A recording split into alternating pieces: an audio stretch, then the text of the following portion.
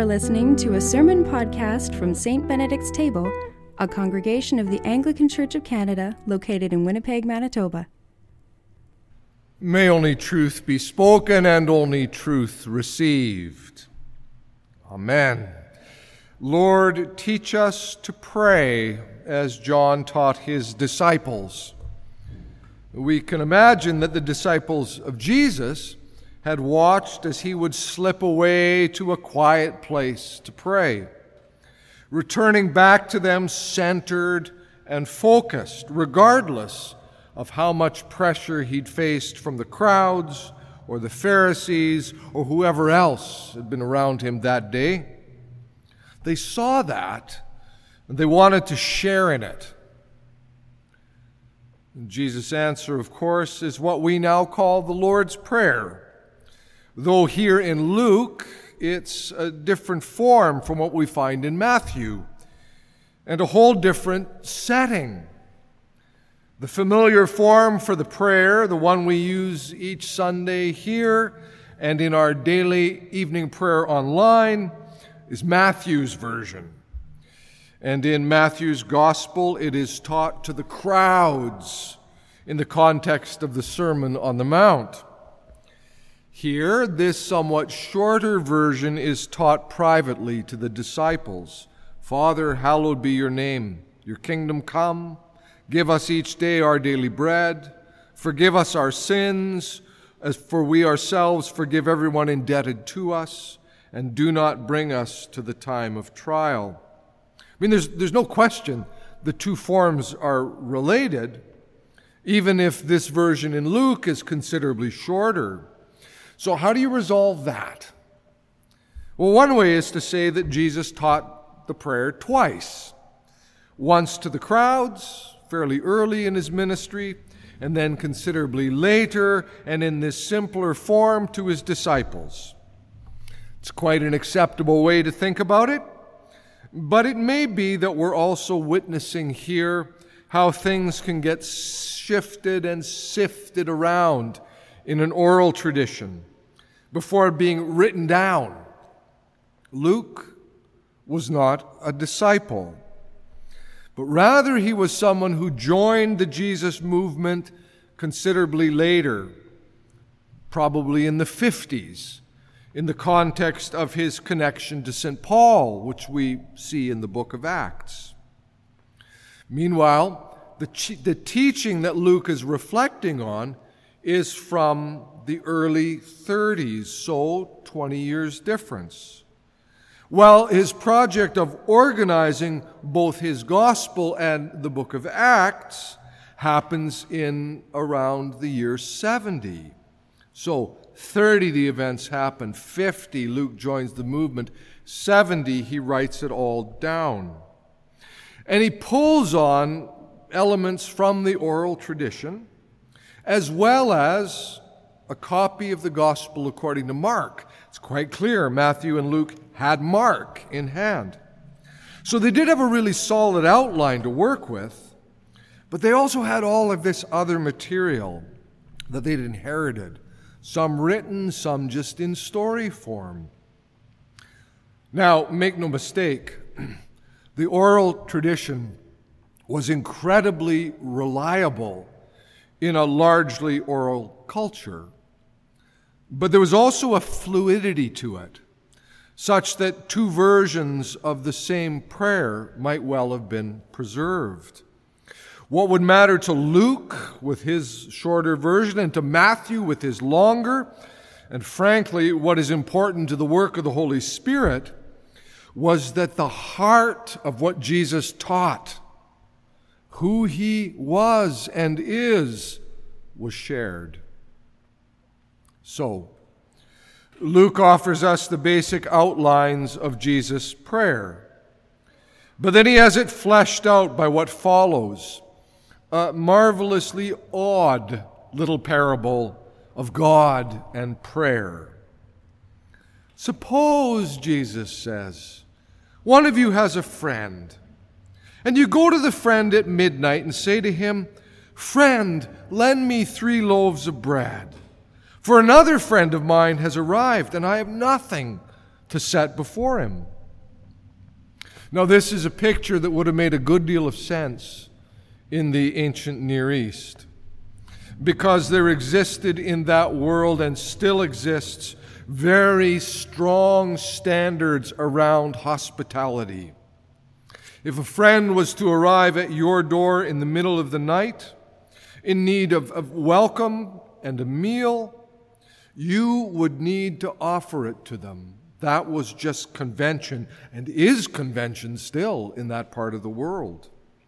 And if you don't happen to have food to offer because you neglected to get your grocery shopping done that day, better go into high gear, track some down. So, it's a very realistic picture. And that man, let's call him Arthur. Arthur goes to his friend's home in the dark, knocks on the door and asks for some supplies to share. Not a chance, Arthur. My whole family is bedded down for the night. I'm not about to get up and give you anything.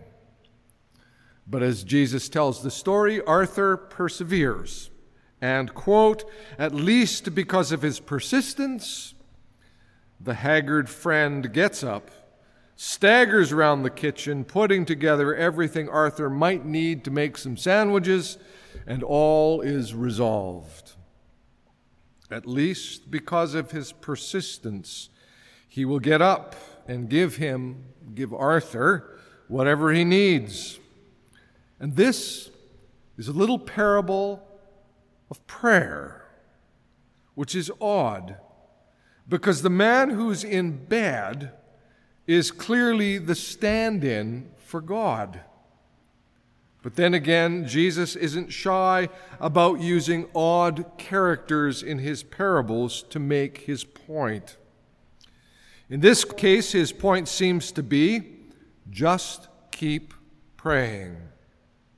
Or as N.T. Wright puts it, quote, Jesus is encouraging a kind of holy boldness, a sharp knocking on the door, an insistent asking, a search that refuses to give up.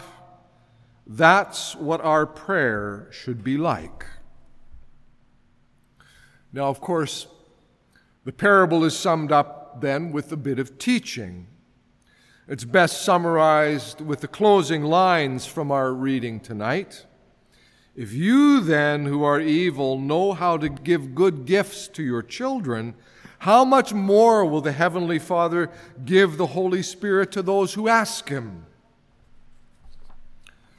Then again, we all know people who've prayed, perhaps prayed relentlessly for the life of a dying child, or for relief from some rough physical condition, or maybe for a friend who's begun to drink too much, or whatever. God never seems to quite get out of bed to answer that prayer. You know that roaring silence? Have you ever prayed like that for something or someone? It just seems to be met by nothing. Over the centuries, many have tried to make sense of why some prayers seem to go unanswered. Here I offer the insight of Jan van Ruysbroek from the 14th century, who wrote specifically about the Lord's Prayer. The Lord's Prayer invites a turning of all things of the self into the freedom of the will of God. There's something in Van Ruysbroek's insight here, that praying can reorient us from the needs of the self towards the freedom of the will of God. And on my best days, I can certainly wrap my life right around that truth. Yet there's another way to think about this, articulated brilliantly by Robert Farrar Capon in his book, The Parables of Grace. He writes on this parable tonight and on the comments that follow it. Everyone who asks receives, Jesus says. He who seeks finds, and to him who knocks it will be opened.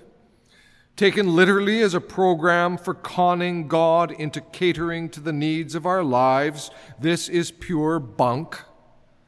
Too many sincere, persistent prayers have simply gone unfulfilled. But taken as a command constantly to bring our deaths to His death, to find resurrection in His, it is solid gold. That, Capon says, that in the last analysis is why we pray. Not to get some reasonable small bore job done, but to celebrate the job beyond all liking and happening that has already been done for us and in us by Jesus. We have a friend in our death. In the end, He meets us nowhere else. Prayer is the flogging of the only dead horse actually able to rise. Now, you might be tempted to respond, but Father Capon, what does that mean? To which Capon might have replied, listen, this is what we know. Jesus lived, He was executed on a cross, and He was resurrected. Along the way, He said to Martha on the day that He went to her brother Lazarus' grave, I am the resurrection and the life. Those who believe in me, even though they die, will live. Which is another way of saying that even with all the messes and losses and hurts of this life, in the end we will be met by Jesus in our very deaths. On the way there will be praying to be done, plenty of it. For Van Rysbroek, our prayer is understood as a turning of all things of the self into the freedom of the will of God, which Capon calls the flogging of the only dead horse actually able to rise. They're actually on the same track, you see, just using rather different language to get there. Here's the other thing. In God's oftentimes incomprehensible way, there will always be these moments when our uttered prayers will be very clearly, vividly, and even miraculously responded to. I know that to be the case. I know it from some people here. I know it from stories of other friends along the way, and I know it personally in my own walk. Why sometimes and not others? Why sometimes is there that clear, vivid response and others that roaring silence? Well, I'll never know this side of my own death. What I do know is that whether or not I experience my own prayers to have been answered in the way that I'd like, I'm confident that they are always heard. And I'm equally confident that in the fullness of time, I will be able to rest in that, fully at home with my risen Lord. In the meantime, just keep knocking. Get that grumpy friend up at midnight, because that grumpy friend happens to be our God. That's not a bad thing. In the name of the Father, and of the Son, and of the Holy Spirit. Amen. This has been a sermon podcast from St. Benedict's Table. For information on our church and to access the full catalog of our podcasts going all the way back to 2006, visit us online at stbenedictstable.ca. In addition, if you are interested in supporting our online work, you can find information on the website using the Donate button located on the top right-hand corner. Thanks for listening.